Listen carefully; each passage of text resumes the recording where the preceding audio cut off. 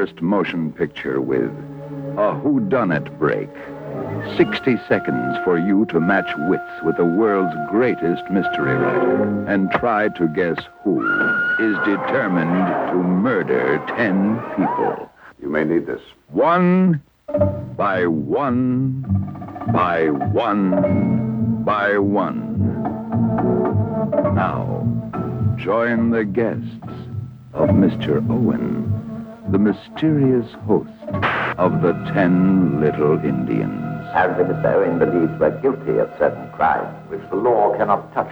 The whole thing's balmy. Nevertheless, that's why he's trapped us here, to execute justice.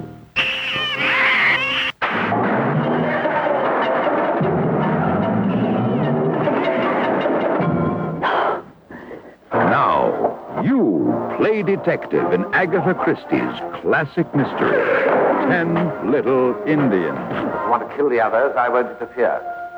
I might even help you. If you let me live. The motion picture with the whodunit break. What happened to the 10 Little Indians? Well, hello everyone, and welcome back to The Bloody Pit. I am Rod Barnett, and gathering around the fire today in a very chilly mansion in the middle of some unnamed country is author Troy Howarth. Troy, how are you doing?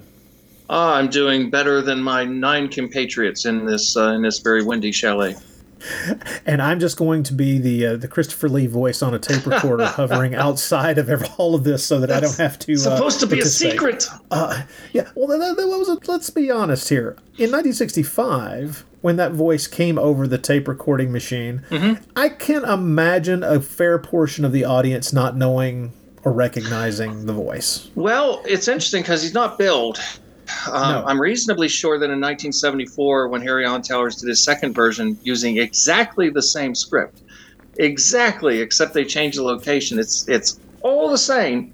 Orson Welles did the voice of UN Owen, and I'm pretty sure they made a big deal about billing him. But of course, Orson Welles is a legend, whereas in 65, Christopher Lee was on his way up. Was certainly well known in Europe, but a lot of people might be forgiven, in the U.S., for example, not necessarily recognizing, because let's be honest, at that stage he's best known for playing Dracula, where he doesn't really say very much. Yeah, and we should. I have neglected to tell people what we're talking about here. Although, if you've downloaded this and are listening to it, hopefully you're aware. This is 10 Little Indians, the 1965 version, and yes, we have led with the least the actor with the least amount of screen time, and as a matter of fact, absolutely no screen time. He probably recorded it in a hotel room somewhere, for all we know. But yes, Christopher Lee does voice the mysterious UN Owen, and sets let's see, maybe the cat amongst the pigeons is not exactly the proper cliche to use, but it does get the ball rolling and make sure that everybody involved in this little adventure is aware of hidden information possibly being revealed with detrimental effects and their lives being on the line. Yeah. So this would be the second version of this story, this Agatha Christie novel, being brought to the screen. I cannot remember if this version is something that I ever saw until just recently, because I was incredibly familiar with the 1945 version, the first film version. Do you know which one you saw first? I'm pretty sure I saw the 45 film first back in the 80s. It was one of those movies that used to show up like on the Nostalgia Channel and things like that. This one I came to in a kind of a slightly unusual way, I guess, in the sense that the draw for me, and I'm sure we'll talk a lot more about him as we go on, but it was the actor Dennis Price, who is really one of my all-time favorite actors. And when I became aware of him being in a version of 10 Little Indians, I thought, I'll have to watch this. And I got a hold of the copy of the old Warner cassette and had no idea that Christopher Lee was involved. So that was a nice little Easter egg for me, because I'm watching, I'm like, wait a minute. Is that? And of course it is. I mean, it's Harry Alan Towers. This is right around the time he's doing the first Fu Manchu film for him. So yeah, it all kind of slides together in an interesting way. A bunch of people involved in this particular film also were involved in the Jess Franco cycle of Harry Allen Towers movies as well. Yes, especially Miss Eaton, who Yeah. it seemed to be it seemed to me, from what I can tell, the last of her screen work was actually 3 films that she did for Jess Franco there in the late 60s. Yeah, well, one of them she didn't even know she was in. Blood of Fu Manchu was kind of, they played a little dirty with her there, so she wasn't very happy about that. And of course, also The Girl from Rio or Future Women and any number of other titles that you want to apply to it. But yeah, I mean, she was part of that. Leo Genn was in The Bloody Judge. Of course, Dennis Price we mentioned, and Christopher Lee. So yeah, it's quite an interesting cast. I mean, in line with the 1945 version as well, which is regarded as the gold standard. For obvious reasons, but I don't think this one comes across as a redheaded stepchild at all, though.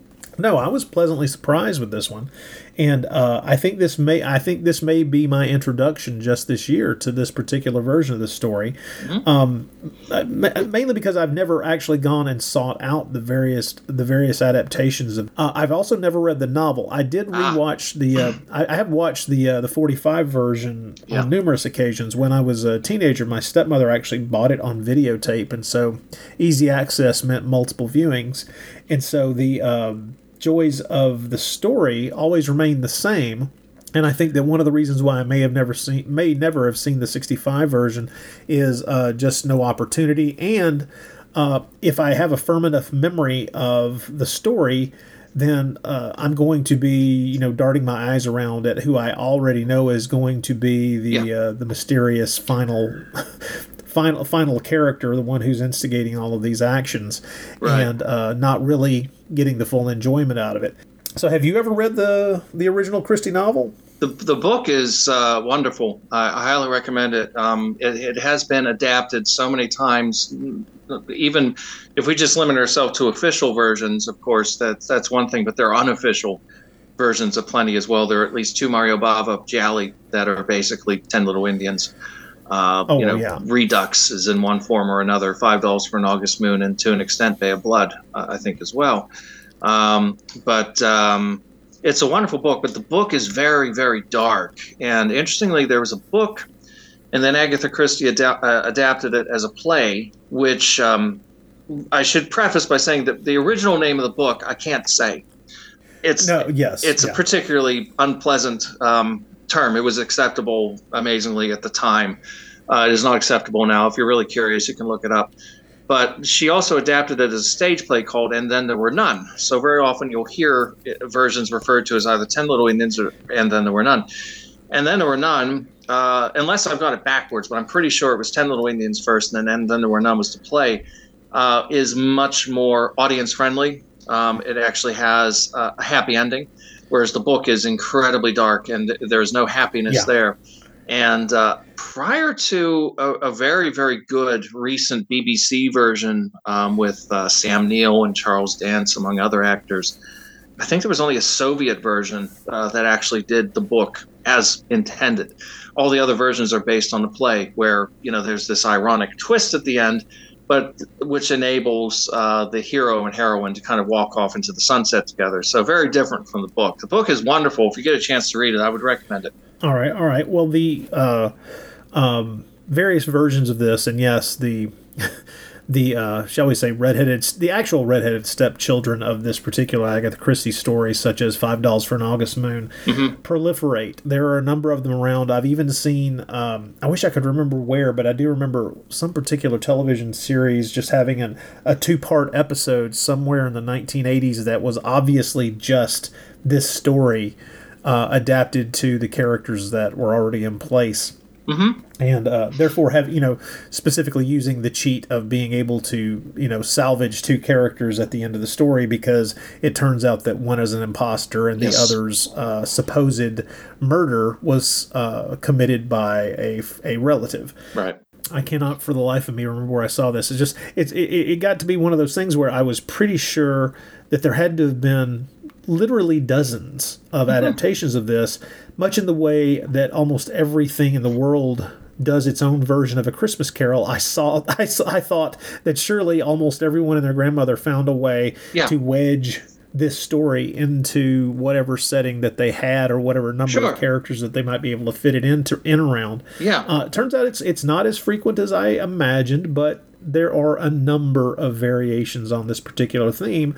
And I have to say, I agree with you. This version, the 65 version, although it is odd to have a 1965 film with this cast be shot in black and white, I would have actually been much more surprised if I had not been forewarned, because I would have expected, especially considering the other films that Harry Alan Towers was producing at the time being in color, I just would have expected it to be in color, and that just being another thing to ballyhoo, the story now in color or something like that. I'm wondering if the decision to go with black and white might not have been informed by the recent series of Miss Marple films with Margaret Rutherford, which were shot in black and white, and which were directed by the same man, George Pollock. See, I kind of wondered about that too, because I've not seen. He directed 4 of them. The fellow who directed this, did direct 4 of those Miss Marple films, and they have fairly good reputations. But I have yet to see those. Oh, wow. I've not gotten around to them. I have rather easy access to them, but I just have not watched them as yet. I will admit that when I'm interested in delving into Agatha Christie, I'm pulled much more toward either the non-Marple or non-Perot stories, the kind of standalones essentially, or I will drift toward Hercule just out of kind of the curiosity of the oddness of the character. Yeah. But I've not. It's only been in the past 10 to 15 years that I've really shown an interest in trying to march my way through a large number of Christie's work. Mm-hmm. I'll admit, as a younger guy, I kind of stepped over and around them simply out of, I think, a slight intimidation at how many there were. Oh, yeah, she was very prolific. Very prolific. Yeah. And there is kind of a... she has a very strong following, but there are a lot of people who are very snooty about her writing as well. They tend to think, oh, well, it's all this kind of quaint, cozy nonsense. And actually, to be fair to contemporary readers, there is some pretty outrageous attitudes and mentalities that are on display in some of her stories and her writing and so forth. She was of her time. So there are certain things that are less than enlightened, let's say, that crop up in the stories, but she knew how to tell a story. Pointing to the original, the original title of this story is only the first, the tip of the iceberg in a way. So. Well, but that was the name of the nursery rhyme. For years. It's actually, speaking of Dennis Price, it's even referenced in his, probably his greatest film, greatest performance, Kind Hearts and Coronets. At one point, he's talking with Joan Greenwood, and they quote that. And again, it's one of those things that nowadays people would be appalled by, but you have to understand that these were the times, and that was kind of commonplace. But yeah, Christie was extremely prolific. I love the Poirot stories. Matter of fact, I think it was last year I finally went through all the David Suchet adaptations, which were wonderful for the most part. There were a couple. His Murder on the Orient Express was strangely disappointing. But that being said, most of the adaptations are superb, and he was superb. So, and Margaret Rutherford, Miss Marple, they play pretty fast and loose with the stories. They're not at all really faithful to what she wrote, which is fairly to be expected. They have a similarly kind of jaunty tone that Pollock also brings to this. What's interesting is that I don't know if you've seen the 74 version directed by Peter Collinson with Oliver Reed and Richard Attenborough, but they use the same script. It's exactly the same dialogue. It's exactly the same order of events. It is the same thing. They just changed it to a hotel in the middle of the Iranian desert because Harry Alan Towers had made a deal with the Shah of Iran so they could film there. So it changes from the extreme cold to the extreme hot. But other than that, it's got a Bruno Nicolai soundtrack. It's got all these Adolfo Celli and Alberto de Mendoza and, Gert Frobe. So it feels very much like a giallo in many respects. But the difference is, what's very interesting is that Pollock shoots it in this kind of jaunty, slightly tongue-in-cheek way, whereas Peter Collinson is a director not really necessarily known for his sense of humor terribly, apart from the Italian Job, shoots it in a very serious and kind of grim fashion. So it's kind of a fascinating compare and contrast.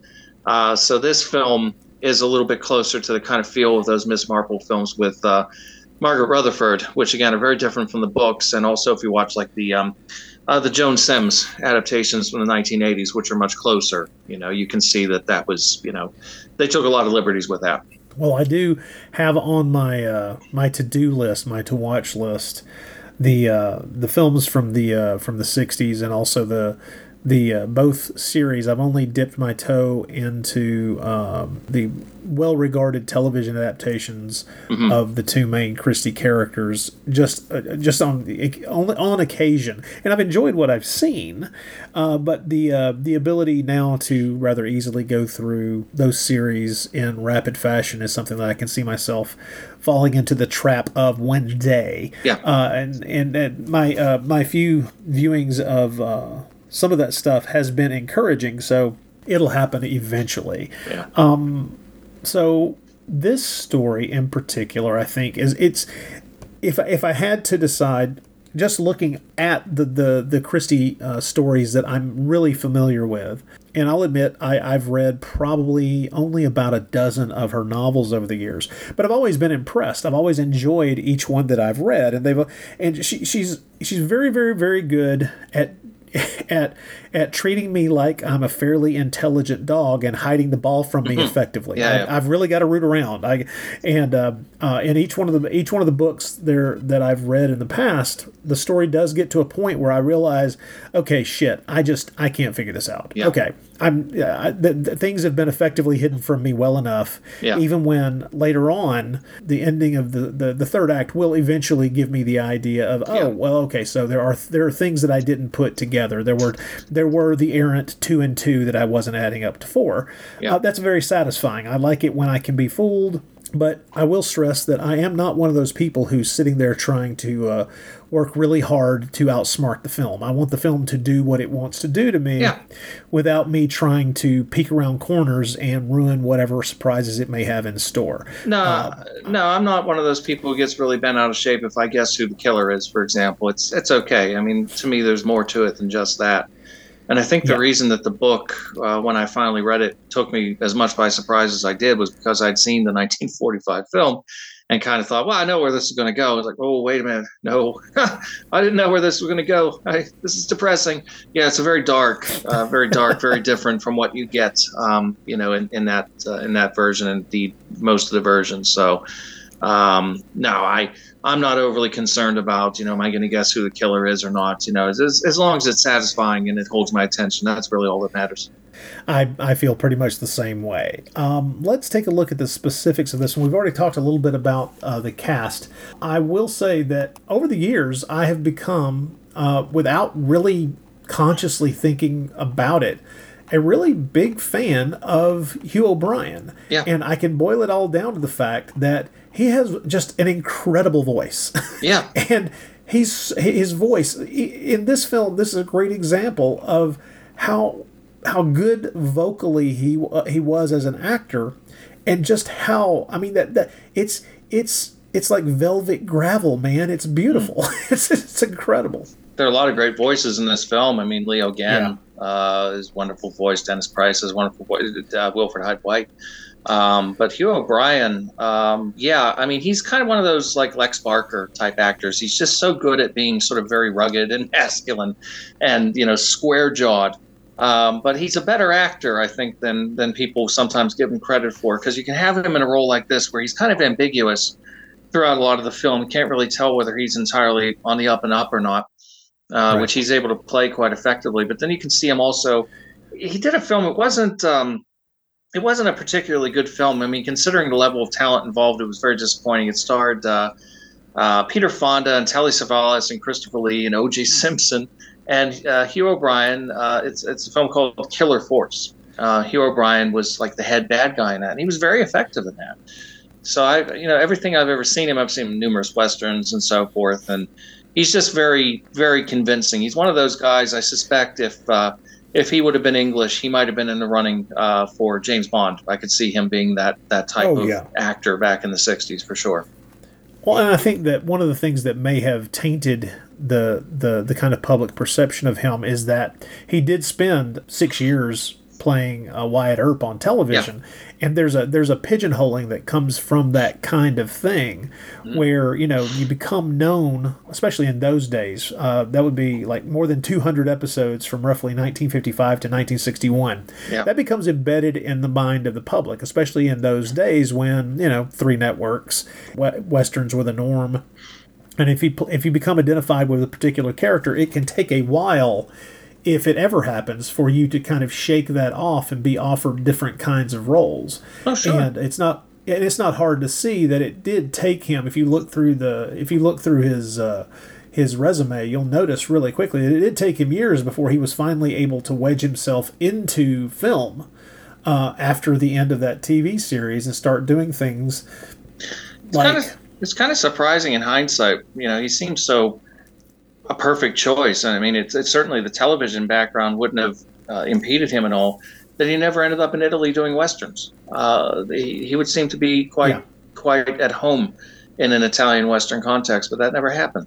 I know. I think that he may have just been busy enough staying in the States, working on a pretty regular basis. I mean, he was always doing television, and then when he was able to move into actually occasionally doing, I mean, most of his work, to be clear, was on television, but besides Killer Force, he also he turned up in John Wayne's final film, The Shootist, and at the same time he's showing up on Charlie's Angels and doing TV movie after TV movie.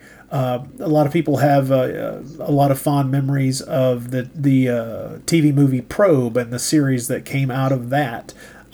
So there's a lot of work he's identified with, but it almost always is TV work. Yeah. And the thing is, you're right. It is kind of weird that when you start looking for just the film work, he wasn't ever in a position, it seems, to be more than part of an ensemble. He's never really on the big screen as kind of a hero character or a main character of some sort, which I think, looking back at it now, I feel is a bit of a shame. Well, there is a thing, and I've noticed this with other actors who kind of get typed into TV shows that I'm not particularly fond of. You come to a realization sometimes that some of these guys are really, really good actors who didn't really get many good opportunities. An example that always comes to mind for me is Robert Reed. He's so associated with a show that I just have no patience for whatsoever. I'm not a fan of the Brady Bunch, but you see him in things where he's given an opportunity. He's a really, really good actor. Robert Culp was another guy who just seemed to be stuck in TV. Yeah. Love Robert Culp. I mean, he is fantastic in Annie Calder, for example. To me, he steals that film from Raquel Welch, which is not easy, at least as far as the acting is concerned. And he's a wonderfully charismatic actor, and yet it just seemed like he was sort of stuck in the TV rut. Not that there's anything wrong with that, and certainly any actor, I'm sure, would admit that the key goal is just to remain employed. You want to keep working. Oh yeah, so, I mean, and there's a long list of actors that fit into that same category. Richard Crenna would be another. Yeah, Crenna's another one I like a lot. Yeah, and when you see him in something like a Melville film, he was in Melville's last film, in Flick. It's like, oh man, why didn't he have more opportunities like this? He's so good. But once again, these are folks who primarily worked in television, and so much the better that now those things do survive, thank goodness, and now we can cast an eye back toward them and observe them from a distance of decades later and really enjoy what is there. But at the same time, yeah, it still does make me feel as if, wow, man, there's some real missed opportunities in casting. And you're right. If Hugh O'Brian had been British, I cannot. I could not have faulted the Broccoli's for looking right at him and going, no, the Connery guy's kind of tall, but I think he would have been. I think he would have worked really well, but every now and again there were actors who just didn't seem to enter into the radar, and like Rod Taylor. Why did they never think of Rod Taylor? I mean, my God, he would have been perfect. Yeah. But, these are just twists of fate and so forth. And it's not to say, maybe they did.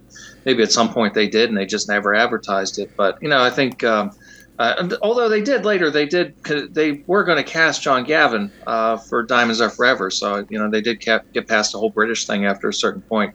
But, Hugh O'Brian definitely could play that. But again, he didn't really have that thing where he ended up doing a series of like German or Italian or Spanish spy movies, sort of James Bond knockoff things. Like Ralph Nader becomes very popular doing these. Oh, things. you mean George Nader? I'm sorry, Nader. Ralph Nader would have been hysterical. Yes, George Nader, Ralph Nader. Oh my goodness, we can only wish. But George Nader, really, they would go. But somebody like Hugh O'Brian would have been. Well, I mean. George Nader kind of had to go in that direction. Yeah. Because he was a closeted gay man, and there were barriers that he was not going to be able to overcome. So him ending up in a number of really interesting European produced films is much less of a surprise once you have that key piece of information. But yeah, you're right. There, Hugh O'Brian, man, how did he not turn up in at least one spaghetti western? I don't get it. Yeah, could have been a villain or a hero. Either it would have been perfect. I mean, he had that quality. Like a Lee Van Cleef. He could have done it. Well, I love also the fact that as soon as they could, they have Hugh O'Brian get his shirt off. It's like, there you go, ladies. He probably had the same masculine man. The same clause in his contract that Kirk and Michael Douglas had, where they had to show their ass in every film for a while. So or our friend Paul Naschy, of course, got to show off the physique. Got to show the body. Got to show the torso. Grease it up. Well, they do the same thing with Shirley Eaton, which I guess isn't that much of a shock, considering that most people are going to recognize her as Jill Masterson in Goldfinger. Sure. So, but we see her in a bronze slip on at least two occasions, just to keep our interest in case we're in case your attention is flagging and you're thinking about going out and grabbing some popcorn. Hey, here you go. No, you need to stay put. I was a little worried, I have to admit, when I realized that Fabian was in the cast. And I really shouldn't have been, to be honest, because he does okay. He does just fine. And as a matter of fact, I kind of really enjoy his kind of jerk of a character. And he's playing it in a way. The thing is, I've seen him, hold his own in different movies over the years. He's I don't know that he's necessarily ever embarrassed himself. Maybe he has, and I've just not seen that particular road.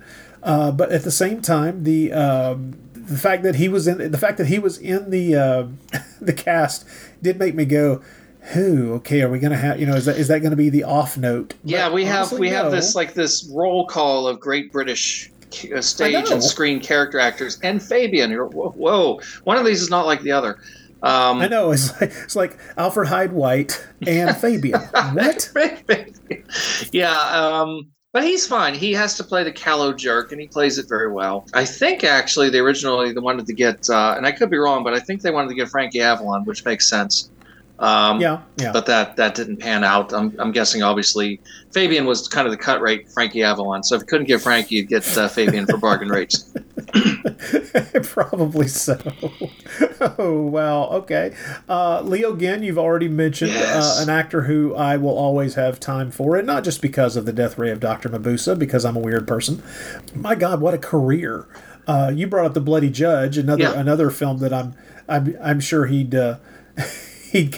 cast an odd look at us for bringing up instead of some of his other work, considering the length and breadth of his career. Well, Oscar nominee for Quo Vadis in the 1950s. He played Starbuck for John Huston in Moby Dick. Did some films in Hollywood. Of course, he was in The Snake Pit. He played a sympathetic psychiatrist in The Snake Pit opposite Olivia de Havilland. He was plays kind of the chorus in Henry V for Laurence Olivier. but he's in Pete Walker movies like Die Screaming Mary Ann and Frightmare. And he's in one of Lucio Fulci's greatest movies, actually giving maybe the best performance in the film. I'm not sure, but he's really terrific in it, Lizard in a Woman's Skin. He's one of those guys. As soon as I saw him in Lizard in a Woman's Skin, I was like, I love this guy, and I've got to see some more of his movies. And I didn't realize. I was like, oh yeah, he was in Moby Dick, he was in The Snake Pit, and things that I had already seen. So it was a lot of fun kind of tracking down a bunch of movies he was in. He was in a Hammer film, a war movie called The Steel Bayonet. All over the place, leading roles, character roles, big movies, little movies, exploitation movies, distinguished movies, you name it. And you mentioned it earlier. He's another in the cast with just an astonishingly great voice. Oh God, yeah! What pure velvet. I mean, he's one of those. If I had to make a list of great voices, he would be on there, along with people like George Sanders and Christopher Lee and various other ones who come to mind. He just makes the dialogue. He just purrs that dialogue. He's terrific. Yep. Stanley Holloway as our detective brought in. My goodness, have I seen this guy? I've seen this guy in far too many things. Let's put it that way. Oh yeah. Well, I mean, Mary Poppins.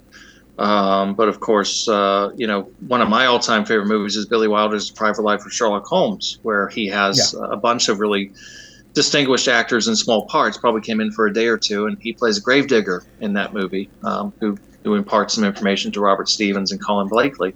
And probably the best known part was really opposite Alec Guinness in a great Ealing comedy called Lavender Hill Mob. Lavender Hill Mob, yes.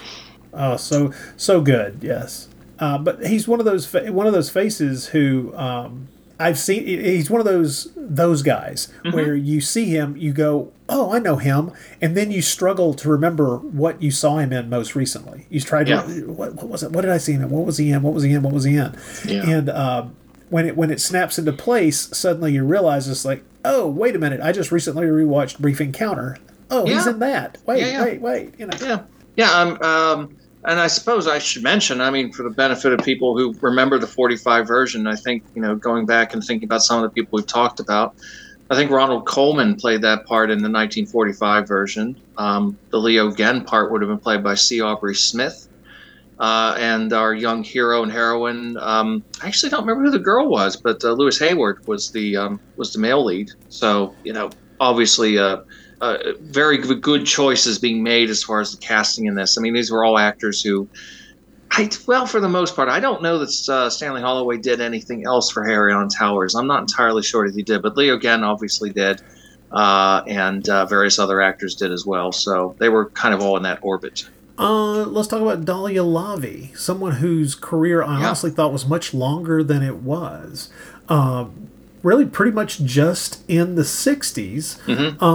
And that's really when it began and ended. Of course, unforgettable in Bava's The Whip and the Body. Yeah. I remember her from Old Shatterhand because I am a fan of those German Westerns. Yeah. And I had forgotten that she was in Lord Jim. I have to admit that had slipped from my mind, but she's unforgettable in The Silencers with Dean Martin. Yeah. And really kind of a shock to know that, by 1971-ish, she's off the screen. She's basically retired. I think she returned to the screen a couple of times in the 90s, but, for whatever reason. But, yeah, I would say about a 10-year career if you were to be honest about it. And she's just a stunningly attractive woman, especially here in black and white, which was a bit of a surprise at how the black and white really does enhance her facial features. She's gorgeous in black and white here. See, funnily enough, I don't think they did her a lot of favors in this movie. The makeup and the wigs, I don't think worked for her. They gave her some sort of... Well, the wigs are weird. The wigs are very strange. The wigs are very strange, but they give her this kind of, for lack of a better word, kind of a swarthy appearance in the movie. I don't know if it was like an attempt to sort of go light and dark. Shirley Eaton's blonde and pale, so they kind of want to go a little bit darker with her. But it creates a strange look in the movie that I think is rather unfortunate. I mean, she's obviously an extremely beautiful woman and a very, very fine actress. Yeah. We mentioned The Whip and the Body. Bava had originally, I think, had thought about casting Barbara Steele, and I'm so glad that he didn't. quite frankly, because I think Dahlia Lavi gives a performance that nobody could have topped in that role. She's really terrific in it. And another movie she did for Brunello Rondi, Il Demonio, she gives a terrific performance in that as well. She's good here. I mean, she's not really given as much to do as I would like, but it's nice. One of the things that's really nice about this film is just to be able to hear her voice, because obviously in those Italian films she did, she was revoiced by other people. And maybe that's one of the reasons why I'm enjoying her so much in this film. Other than, like I say, I think the black and white really brings out the beauty of her face in a way that color sometimes did not necessarily. She looks as beautiful here as she did in The Whip and the Body. And I'm just used to her not either for purposes of the story being told and the character she's playing in different movies, not really looking like the movie star that she's portraying here. Right. Where, the idea would be that she would be, presenting herself in as the most gorgeous woman that you can imagine on screen. Yeah, no, she's impossibly glamorous.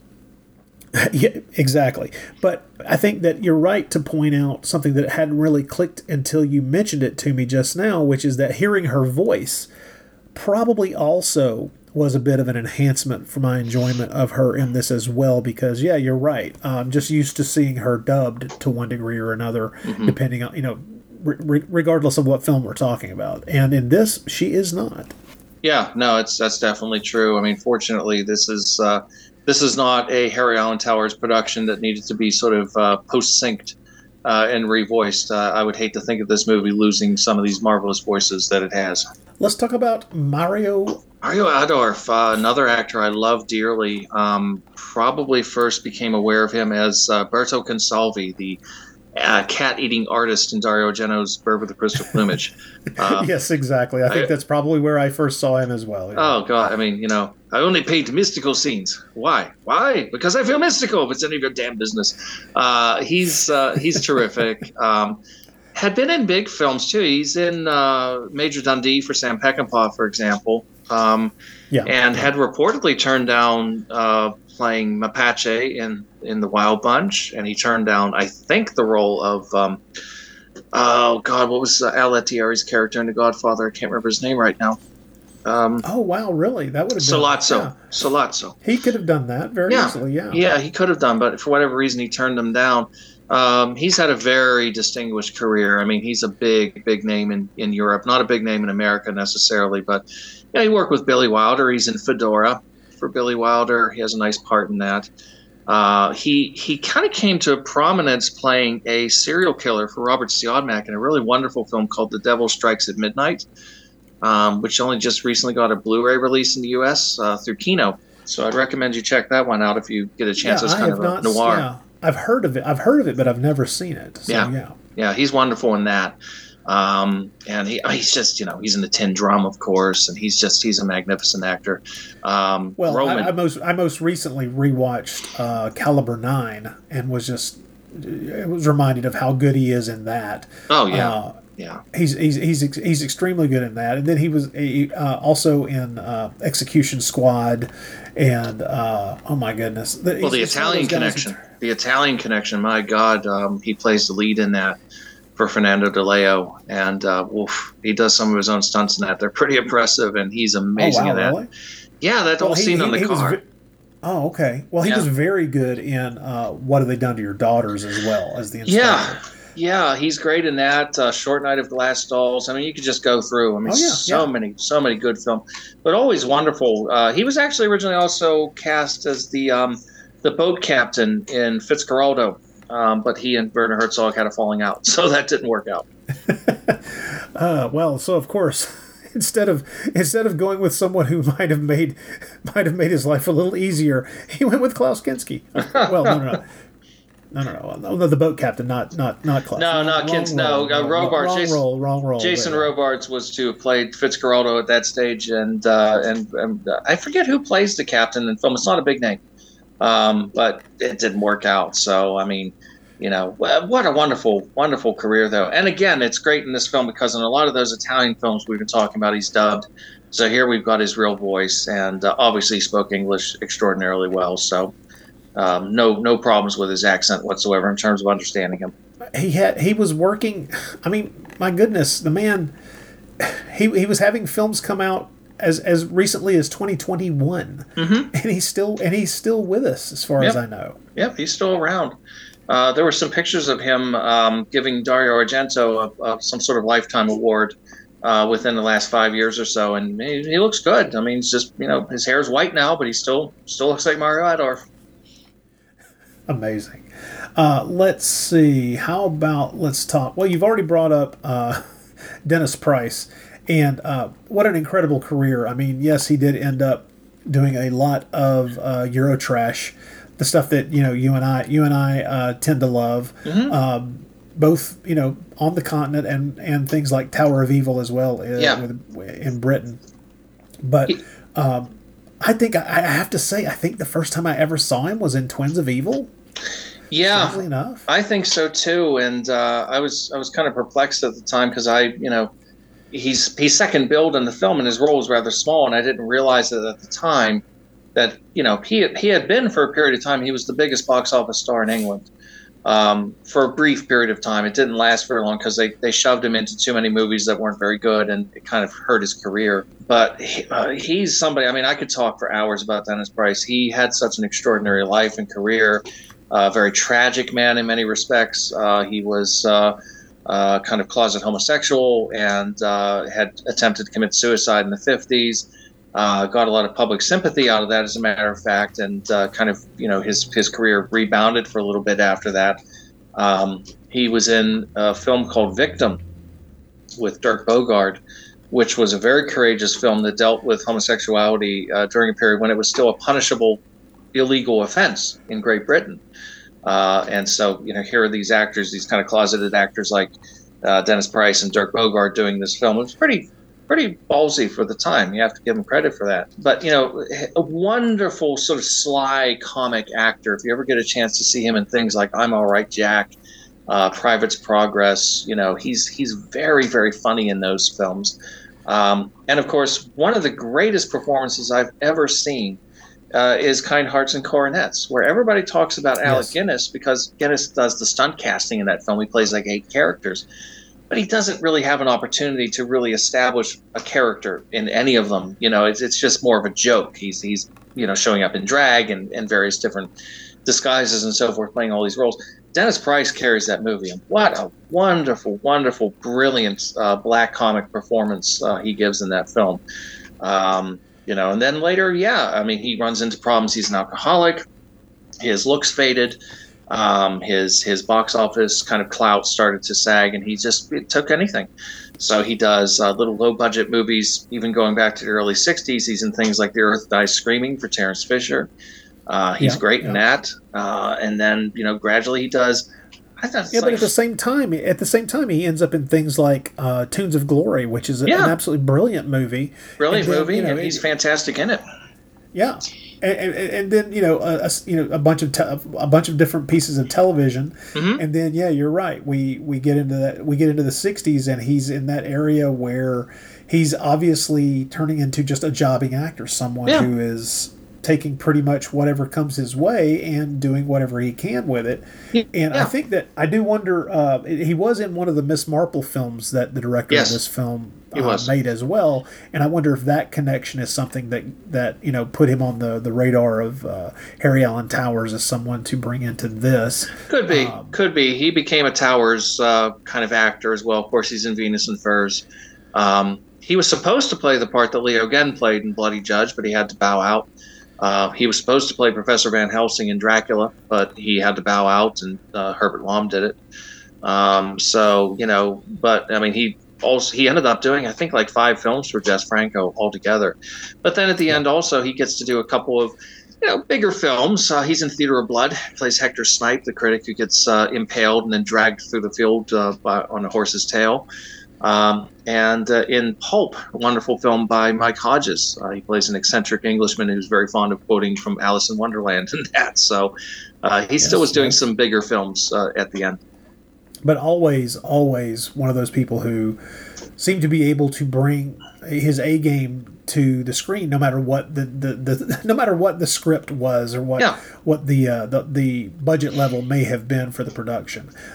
He gives my favorite example is especially in the 70s, is Tower of Evil, that really sleazy horror film that takes place on near a lighthouse.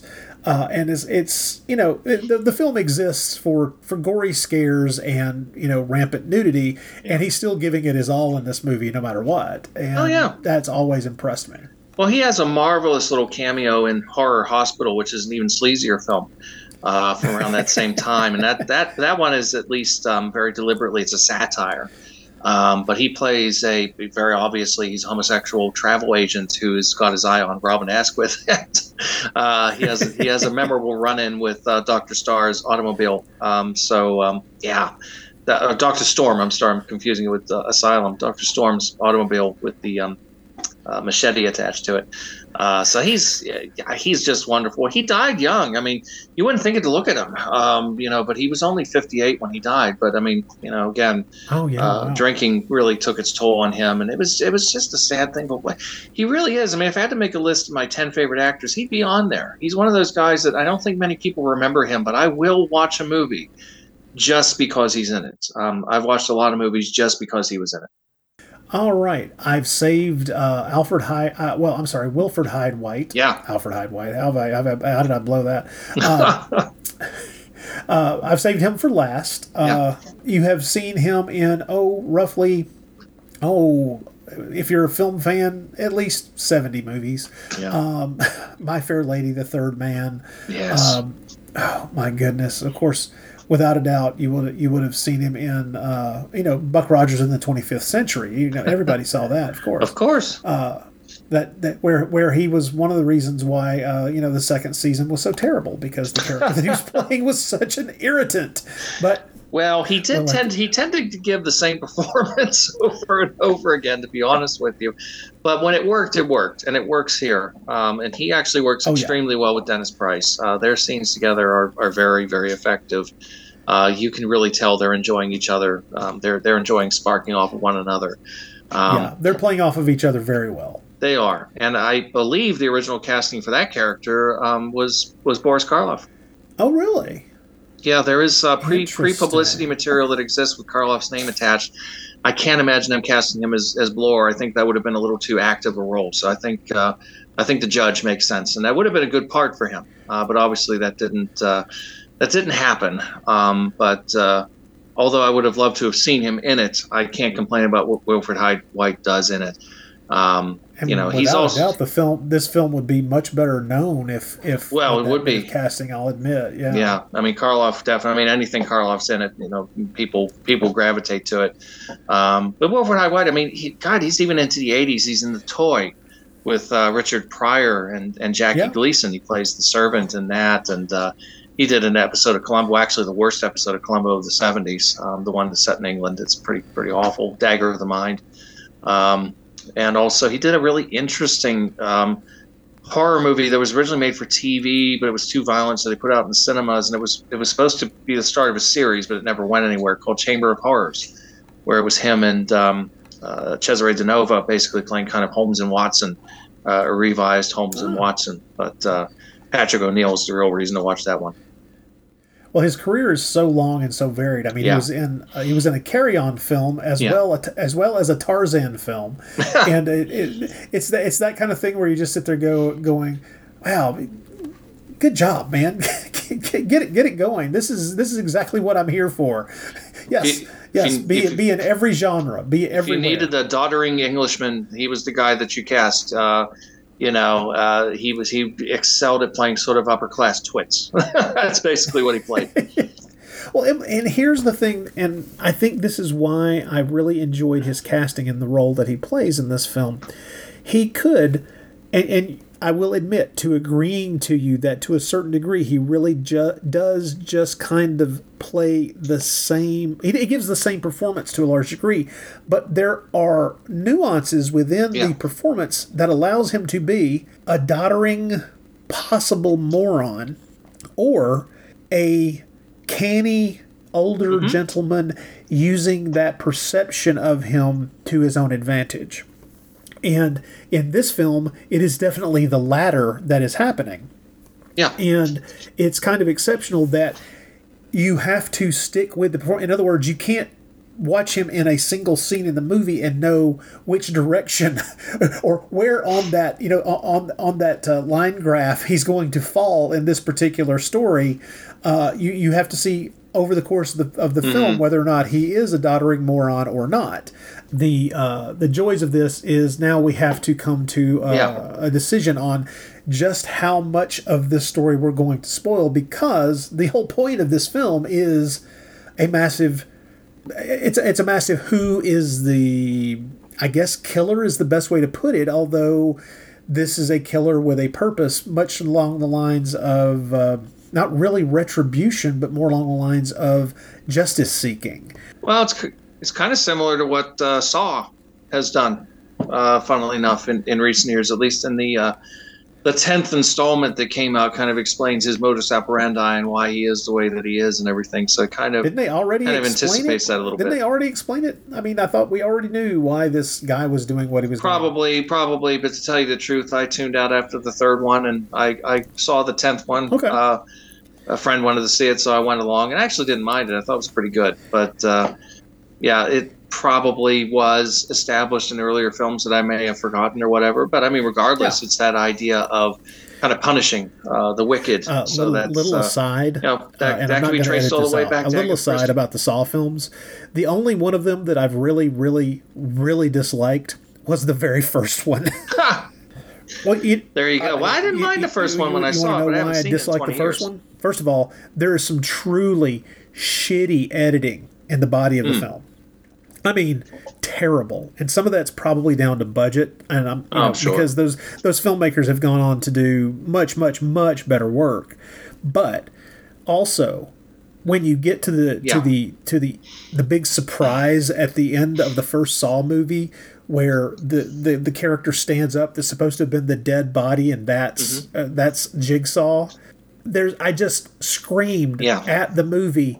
Are you trying to tell me that a doctor has been less than 10 feet from a breathing body for hours and didn't notice that this person was alive? Are you attempting to tell me that, you piece of shit? He's not a very good doctor. I'm guessing so. Although apparently in the later films, he apparently is a pretty damn good doctor. But I'll tell you this: that was the moment when that's the thing that's like the big reveal, the big shocker, the thing that makes the film garner so much praise from its fans. And it's like, no. That's where the film shit its pants. What are you doing? It's stupid beyond belief. Oh, okay. Anyway. Well, I had that. I mean, not to get too far, Phil, but I had a similar reaction to High Tension, where the first time I saw it, I was like, oh, yeah. And then I saw it again. I was like, no, that doesn't work. So, I mean, it just depends, I suppose. If you can buy it, it's ingenious. If you can't buy it, I do actually it destroys it for you. Actually enjoy High Tension, but the first Saw movie, that's a good way of looking at it, as kind of mirror images of each other as far as whether you're going to accept that third act flip. And so I don't know. Well, okay. Sidebar finished. Back to the film at hand. Each variation on this particular story, the idea is to isolate these characters in such a way that they really can't escape until the entire retribution, justice, whatever we're going to call it, plays out. In the original novel, in the first film version in 1945, it was an island, an isolated island. Perfect, of course.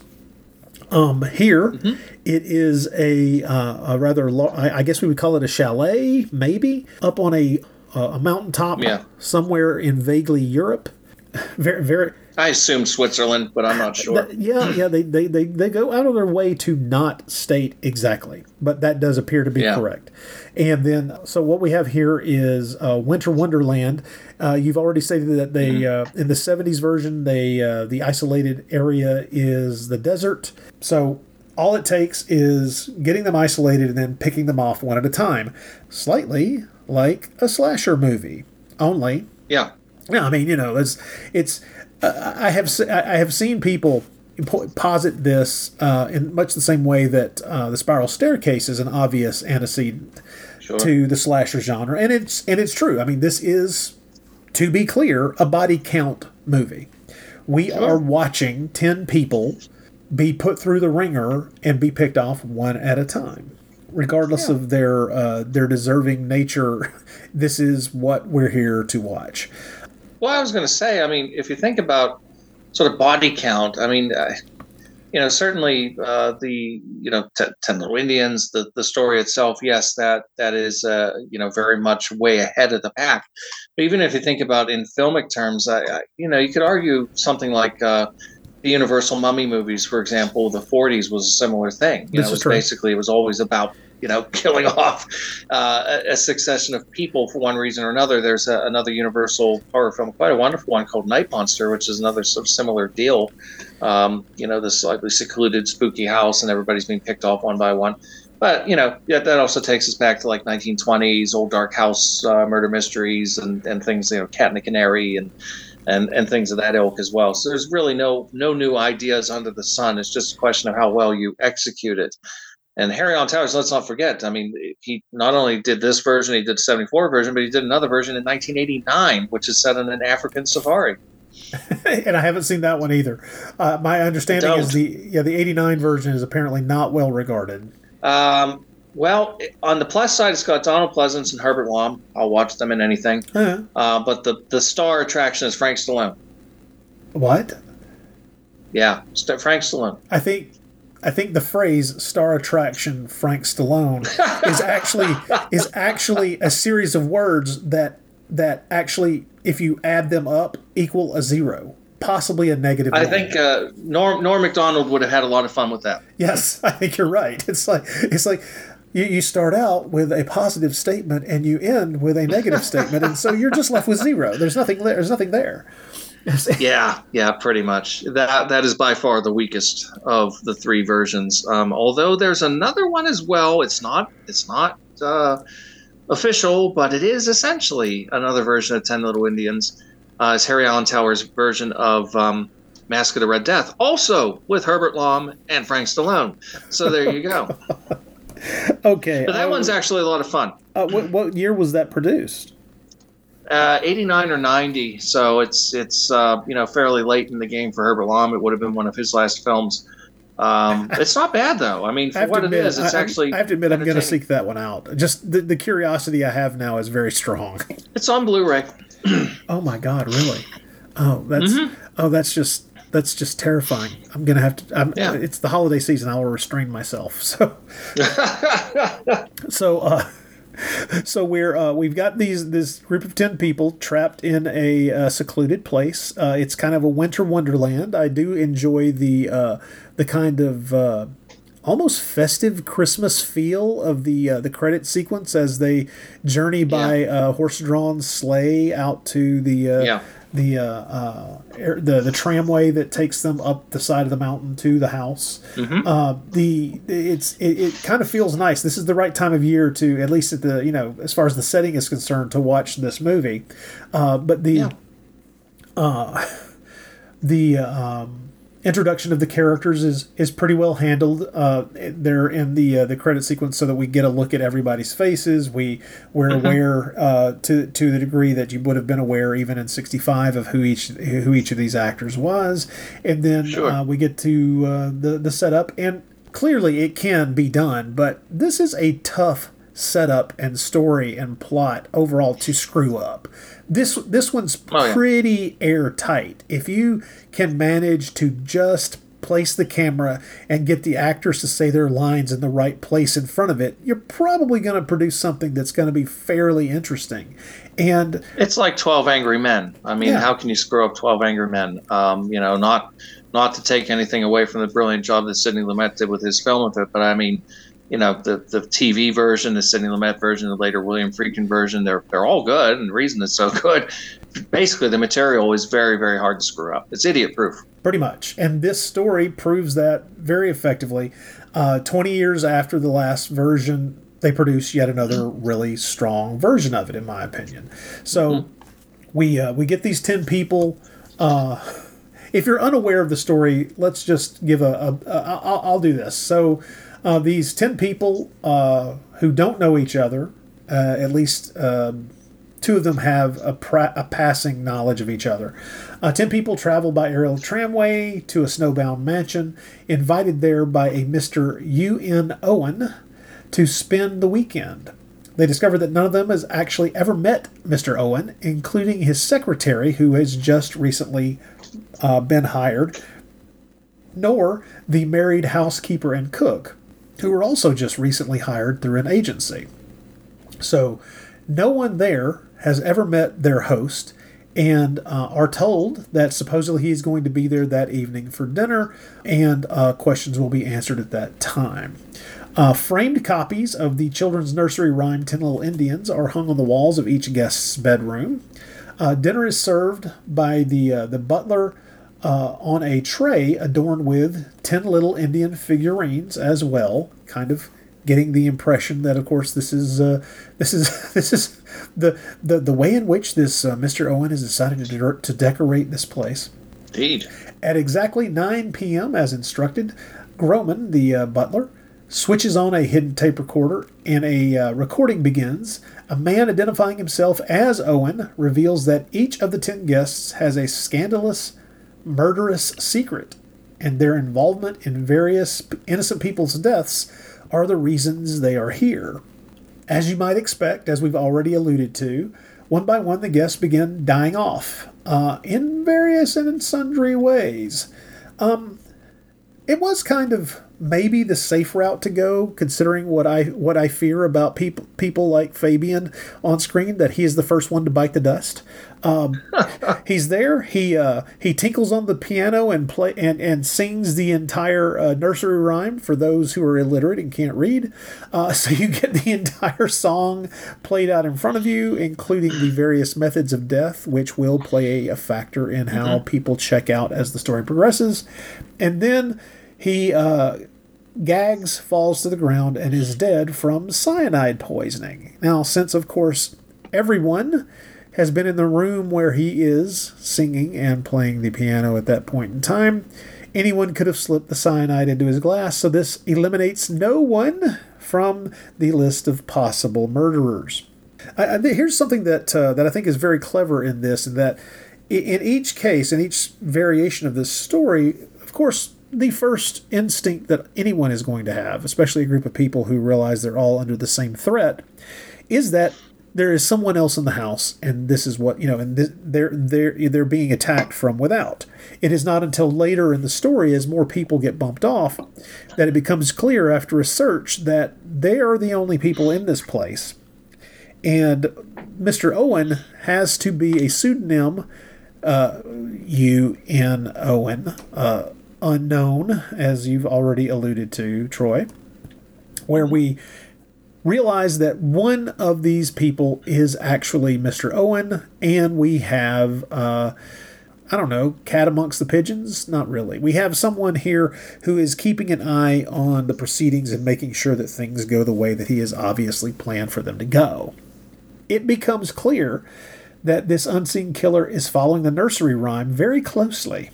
And that, like I say, having that song sung out and getting the countdown, as it may be, does lead us down into how these things are going to go. Now, at this point, there is an obvious romantic tension between the woman who was hired as Mr. Owen's secretary and the engineer character, Hugh Lombard, who's played by Hugh O'Brien. So they're kind of coming to terms with the fact that clearly they're attracted to each other, at the same time as they begin to realize that they really can't trust anybody else because that person might be the killer. Things like this are, I forget how well they're emphasized in the 45 version. In this, it's kind of electric because there is a real chemistry between Hugh O'Brien and Shirley Eaton. I think that they play very well off of each other. I think both of them play it effectively. I think that at a certain point, about an hour into the movie, there's a great scene where the two of them are they're talking to each other sitting on the large staircase that leads up to the second and third floors, and the conversation between the two of them comes to a head when Miss Eaton's character points out that she is happy for him to suggest that perhaps that they spend the evening together to protect each other, but that she would not necessarily feel safe, which is why she has one of the other people nearby keeping an eye on them so that there's a third person, because it seems that only when someone is alone with another of the individuals here do they get bumped off. There is a lot here that works very effectively. As a matter of fact, I have very few complaints about this version of the film. I don't know how far into the story I want to go past the initial death. Fabian does buy it first, but as the different characters begin to be picked off, of course, everyone starts to fall under suspicion, and then we get my favorite aspect of the story, which is when two of the older characters think that they have essentially discovered that each of them were with the other at a certain juncture, and therefore they feel that they can trust them, and they form an alliance to try to save themselves. This is my favorite aspect of the story, actually, because the final when things finally wind down and we get the details of what is actually going on here, the cleverness of this particular alliance turns out to be really fantastic. It's one of the most satisfying aspects of the story. Without going too far into the story to kind of make some things get ruined, I want to point out a couple of things that I find kind of amusing. I'm not saying that they don't necessarily work, but they are things that had me raising my eyebrows. First, I will point out that I do think that the score sometimes feels out of place. It's not that the music is bad, it's that I think that it is inopportunely placed or being inserted over sequences that it doesn't really fit. My favorite example of this would be the really brassy music that's playing as we watch Grauman, the butler, who has decided that he is going to try the very dangerous trek down the side of the mountain because he has mountain climbing experience. The music playing over that section of the film is wildly wrong. It does not work. I don't mind it. Huh? I don't mind it personally. It's a lot of horns. It feels like everybody should be standing around snapping their fingers. It's a very jazzy score. Yeah. Malcolm Lockyer, who also did the scores for Terence Fisher's two Planet Film productions, sci-fi films of the late '60s, Island of Terror and Night of the Big Heat.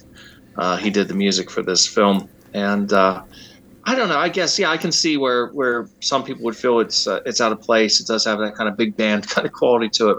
Somehow or another, I don't mind it. I find it rather a catchy soundtrack. So, well, that's just it. As I was saying, I think the music itself. There's nothing wrong with the music itself. I just don't think that it necessarily. I think that only about 60 to 70% of the time does it fit the scene that it's playing over.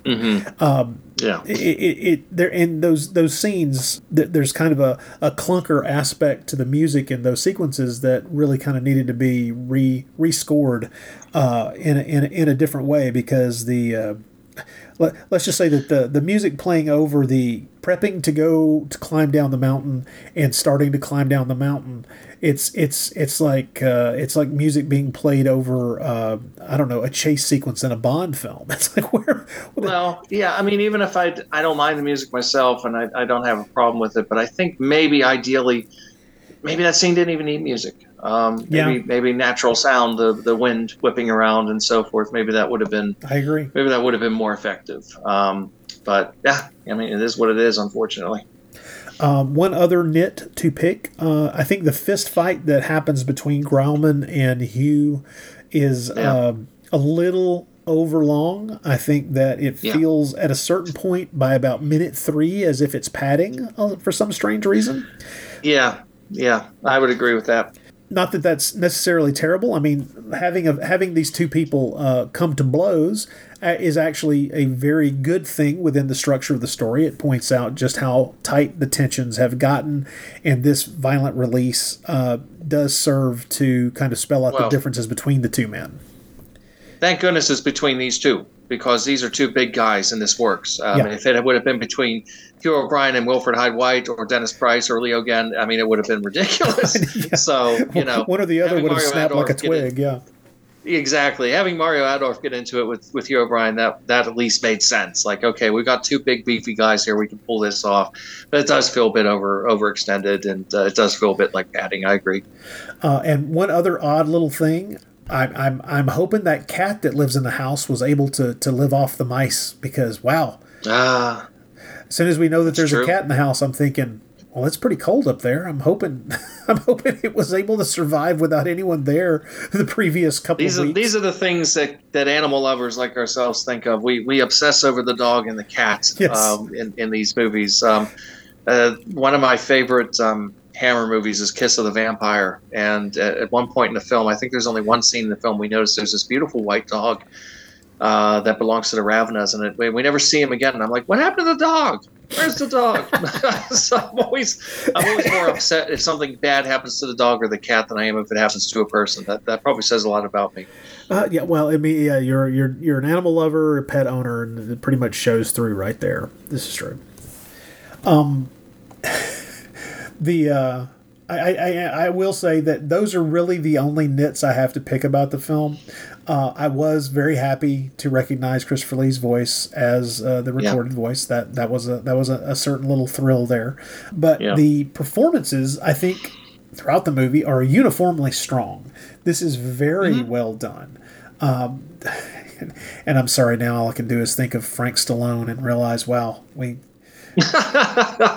doesn't quite measure up. How far it falls, huh? Yeah. Okay. Well, even in the '74 version, which is a very strange film, have you seen it? No, I'll admit that I have not seen the '74 version. Okay, it's also on Blu-ray. If you're curious, check it out. I would say it's worth it. I mean, even as an exercising comparison, because it's the same film. It's just the setting is different, and everything is basically the same, and it's got a great cast, but not everybody's really at the top of their game. Oliver Reed plays the Hugh Lombard part in that version, which you'd think, oh, that's great, but it's not really.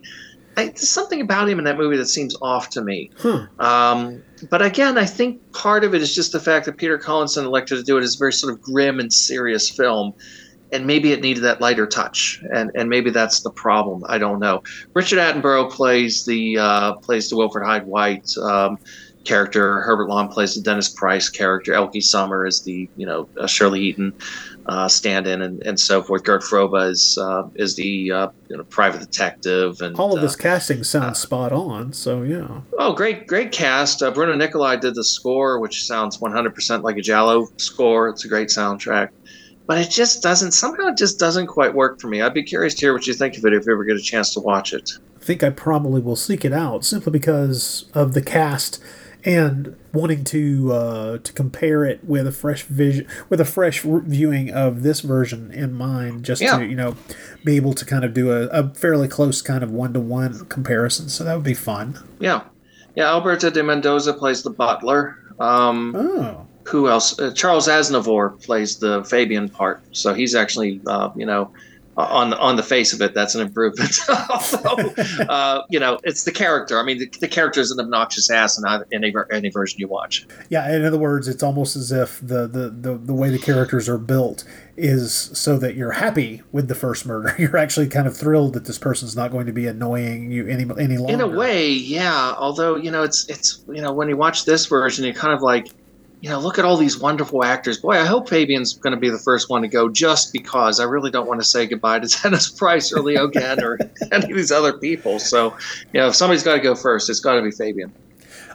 Just as a strange aside, I would like to point out that it is beautifully photographed. This beautiful black and white photography is astonishing, and it is. They do manage to get both of our female leads they look absolutely stunning. Of course, when you're working with these two particular actresses, that's not particularly difficult. But it also, like I say, it makes Hugh O'Brien look like, I don't know, a chiseled god. He is, and of course that's just part and parcel of the way he looked to begin with, but also everyone is just really well photographed. And I know that most cinematographers go through this at the beginning of a production, no matter what anyway, but it's very evident that that a number of lighting tests were done with each actor to be able to figure out exactly what they're going to get from one side or the other, and from straight on, and what the changes will be in lighting to get them to look a certain way. There's some real detail work in the cinematography, and I don't want people to think that this is something that just really gets, that's so obvious when you're watching the film that you will take note of it. It's just something that I started to take note of because I was surprised it wasn't in color. And so as soon as I see it's in black and white, I start to wonder if there was a particular reason. And I think that maybe it would have been to kind of milk the ability in this really black and white and gray world to get those wonderful highlights on people's faces. There's not, and I don't want to give people the impression that the film is shot with like high contrast film noir type lighting effects or anything like that. That's not what I'm talking about. I'm just talking about the attention to detail on getting the lighting right on the actors' faces to give you as much detail and nuance that's being presented by these actors, and it's very effective. You would have to be a weirdo like me on your first viewing to watch this and to think consciously about that. It's something that's built into the way a movie is made, so that you don't take note of it really until you're consciously going back and rewatching it and kind of picking it apart and pulling the various elements of it, to see how it's doing what it's doing to you. Well, I don't know if the version you saw had the murder break in it. Did it? No, it did not. And it wasn't until after I saw it that I found out that was something that was included in earlier in theatrical screenings. In the British Blu-ray, that is included. There's a British Blu-ray that Network put out. So it does have the murder break in it. And the reason that I think of that in particular is because we're talking of other variations on 10 Little Indians. There's an Amicus film that I'm very fond of from 1974, The Beast Must Die, which is effectively 10 Little Indians crossed with The Most Dangerous Game, crossed with Wolfman.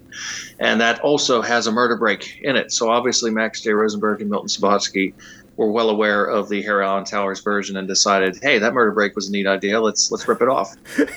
Yes, that seemed like something that would be very easy to ballyhoo and to especially put on the poster to make people think, wow, this is going to be a really interesting, bizarre little whodunit kind of thing. Mm-hmm. Yeah, there it was the werewolf break. Who is the werewolf? But here it's, who is the likely... I forget where it's placed in the film. I think it's already... Most of the cast is gone by then. But, it was the same deal. Oh, sorry.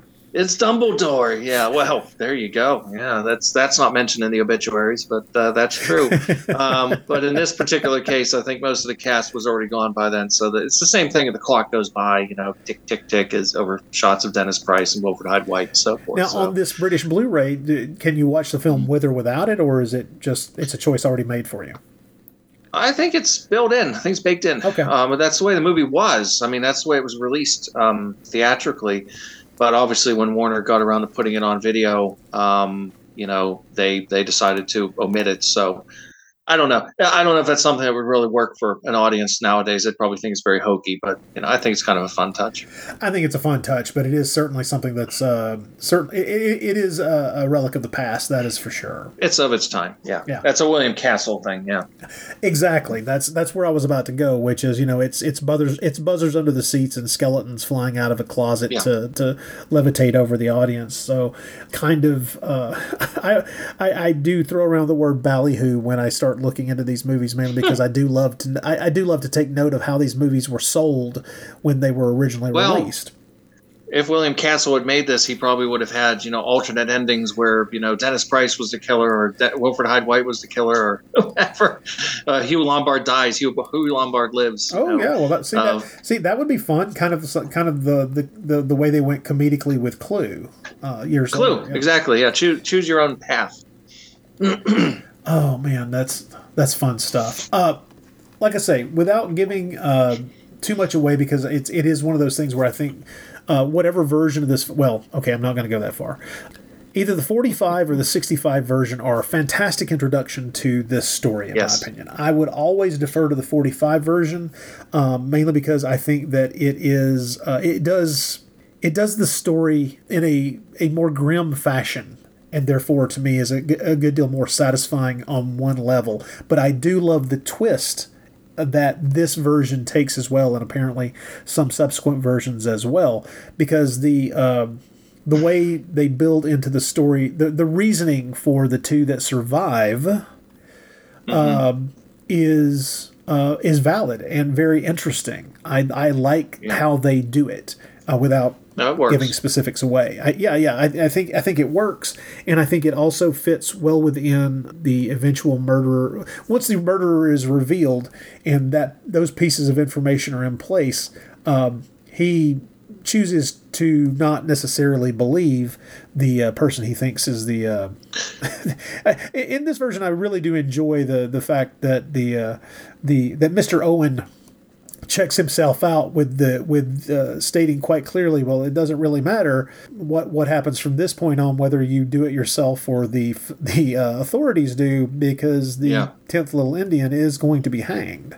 And I like the understatement of the ending without wanting to give it too much away, but just the way the ending is played with the glass tipping over and all of that. I think that works very, very well. It's done with a delicate touch. Yeah, and it's effective. This and the 45 version I think are extremely effective. I do need to check out these other versions, if for no other reason to increase my viewing of Frank Stallone films. I'm clearly in the underseen portion of the population as far as I'm sure the super fans of Frank Stallone are just appalled. All they three should of them. be. They should be. All three of them. There's two more than I last checked.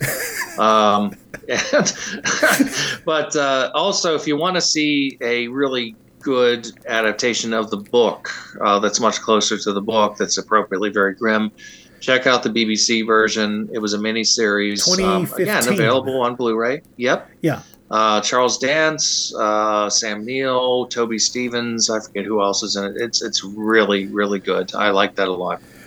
Yes, that's one that I've heard a lot of good things about. As a matter of fact, I was very close to watching that just this past spring, and for whatever reason, something intervened, and I ended up watching a three-part Hercule Poirot adaptation with the ABC Murders with Malkovich? With Malkovich, yes, which cast the story in an older as something much later in his life, and therefore kind of recasting the story to a certain degree, because that is one that I had actually read, and found that very interesting. Not as satisfying as some other adaptations, but an interesting choice. No, I wasn't thrilled with. I like Malkovich as an actor, but he wasn't Poirot to me. Somehow or another, he never quite. I was always aware the whole way through. I'm watching John Malkovich playing Hercule Poirot, and I can agree. I can agree with that. But at the same time, that the placing of it later in his life, and that tone that it gives the story, I found really effective, and that's what worked for me. It's interesting. It's worth seeing at least. Yeah. But the joys of these stories, and like I say, I don't know that I was ever in the position that we were discussing earlier of being someone who kind of looked down my nose at Agatha Christie stories, because I've always found her to be an exceptional plotter.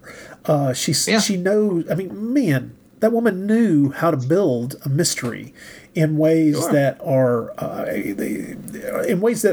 devilishly surprising and really inventive. And I would say, and this is just I have, like I say, I've only read roughly a dozen of her novels. But I will say that I'm not the only one to think that, my goodness, this particular story and the twisty, turny nature of the way it works itself out is one of the best I have ever seen, regardless of who's penned it. It's exceptional that this is so dark. Even the lightest version of this can't help but be an incredibly dark story.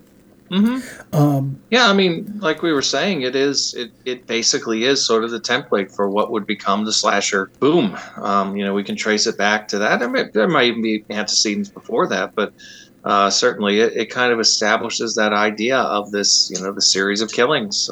Very inventive, sort of stylized killings, which we know very well from giallo films and krimi films and slasher films. So it really set that up very neatly. Well, strangely enough, in this, I don't think the movie I'm about to mention now is a particularly good example. I don't think it's a great film, but there was a Peter Hyams film in the mid '80s called The Star Chamber with Michael Douglas, which plays very heavily on this idea of a group of judges who are sentencing people who have gotten away with murder to one degree or another. In some cases, aren't even necessarily legally suspect in the murders in which they are accountable.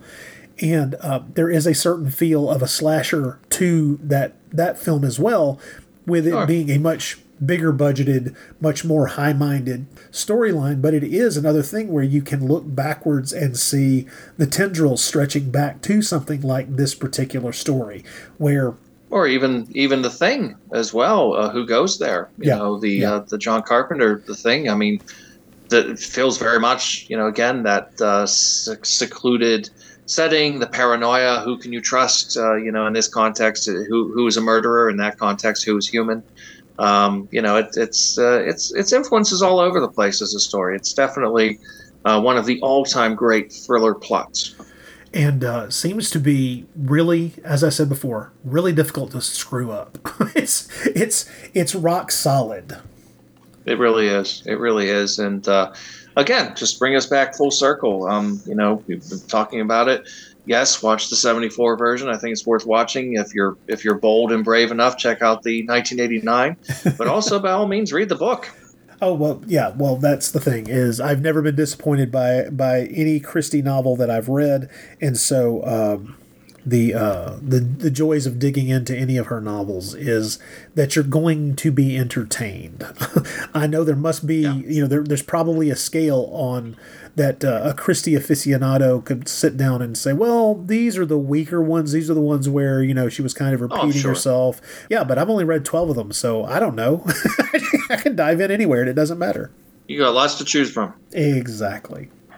All right. Well, I want to thank you for first suggesting that we watch this film and talk about it. I did kind of limit the choices that we had by saying, no, it needs to be something from the 1960s. And I have no idea why at the time that I said that to you, I was making that particular command.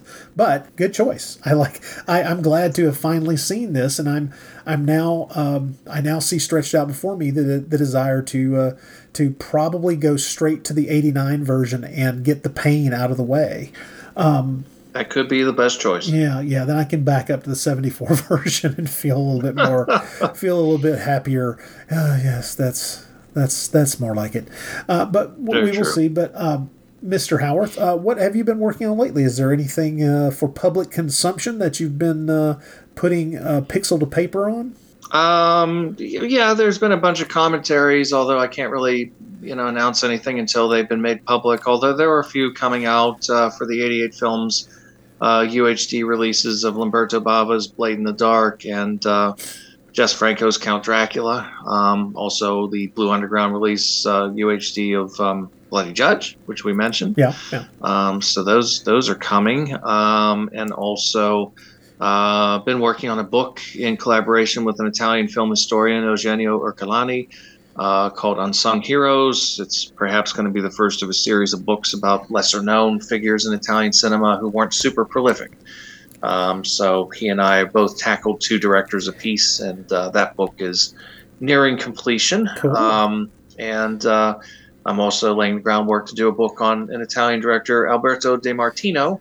I've already interviewed his son and his granddaughter and so forth, so I've got lots of material ready for that one. So that's something to look forward to as well.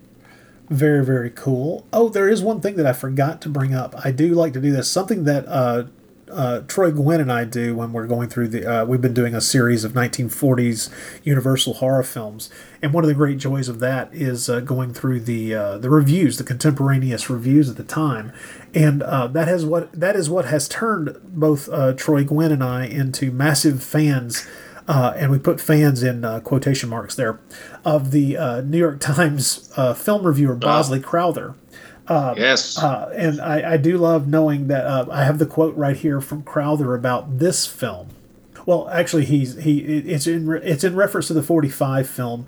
He said it would be foolish to say this when he's talking about the 65 version. He says it would be foolish to say this remake comes within a country mile of that former movie version.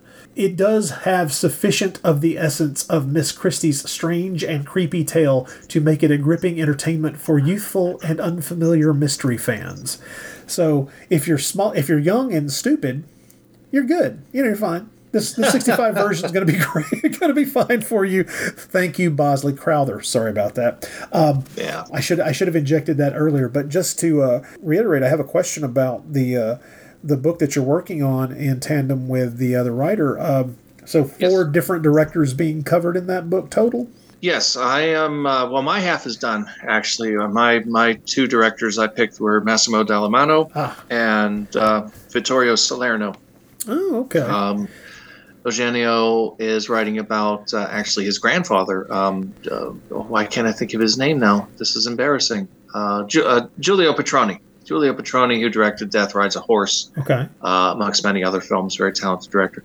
And another director by the name of Franco Rossetti, who only directed a handful of films, but also co-wrote Django, the original Django. So, Death Rides a Horse is absolutely one of my favorite spaghetti westerns. I love that movie. Yeah, he directed a few really good ones. He did one with Mario Adorf called Sky Full of Stars for a Roof, which is quite good, also with Giuliano Gemma, and a movie with Orson Welles and Tomas Milian called Tepepa, which is another top Italian Western. So he has a very distinguished CV. But again, these are all directors who, it would be difficult to sustain a book for any of them because they didn't really do a lot.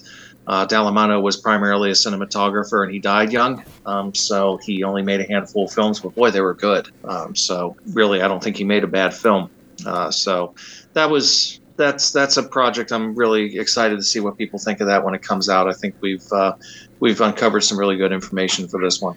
Well, and as we can all tell from listening to you in this episode alone, clearly you're working on a book about Dennis Price. I thought about it. I mean, certainly there are a couple out there, but they're not terrific. I've thought about it, but I don't know. I don't really have any immediate plans to do that, but I could. I mean, my goodness, what a career. I mean, and what a life. The depth and breadth. That's fascinating life. Sad life in many respects, tragic life, but certainly a life that had a lot of incident. To say the least. Oh my goodness. I'm just glad that I've been able to over the years banish the overriding image that came to mind for me of Dennis Price, which is from the Frankenstein film with Price laying on a table pretending that he's being electrocuted, and just thinking to myself, this is a much better actor than why are they having Dennis Price do this? Why is this happening to this man? Well, I mean, who could have done that? I mean, it's just one of those things, I love Jess Franco. You love Jess Franco. Of course, we're enormous Franco fans, but I've always found it rather unforgivable the way he filmed him in Vampiros Lesbos running down the stairs. Because Price had really bad pains in his legs. He was obviously having a difficult time going down the stairs, and it's like he's pigeon-toeing away very, very slowly as Morpho's chasing after him. It's like, you could have staged this a little better knowing that this man couldn't really run. Yeah. But it is what it is. He's the best scene, I think the single best scene that Franco ever did is Dennis Price's big scene in Venus and Furs. That scene is just extraordinary. The way it's shot, the way it's edited, the way it's scored, and his performance, which is a completely dialogue-free performance. I'm not entirely sure why, but he has no lines in that film whatsoever. But what an impression he makes! It's a really haunting performance. Cool. Good. Well, 2026 Dennis Price book. Good to know. There you go. Dennis Price electrocuted on a gurney. Yes. Flopping like a fish for Franco. So yes. There's your title. Oh my God! I can't believe that's. Sometimes my brain throws out the wrong thing. Once again, Troy, thank you very much for being on here and for talking to me about 10 Little Indians. Thank you for having me.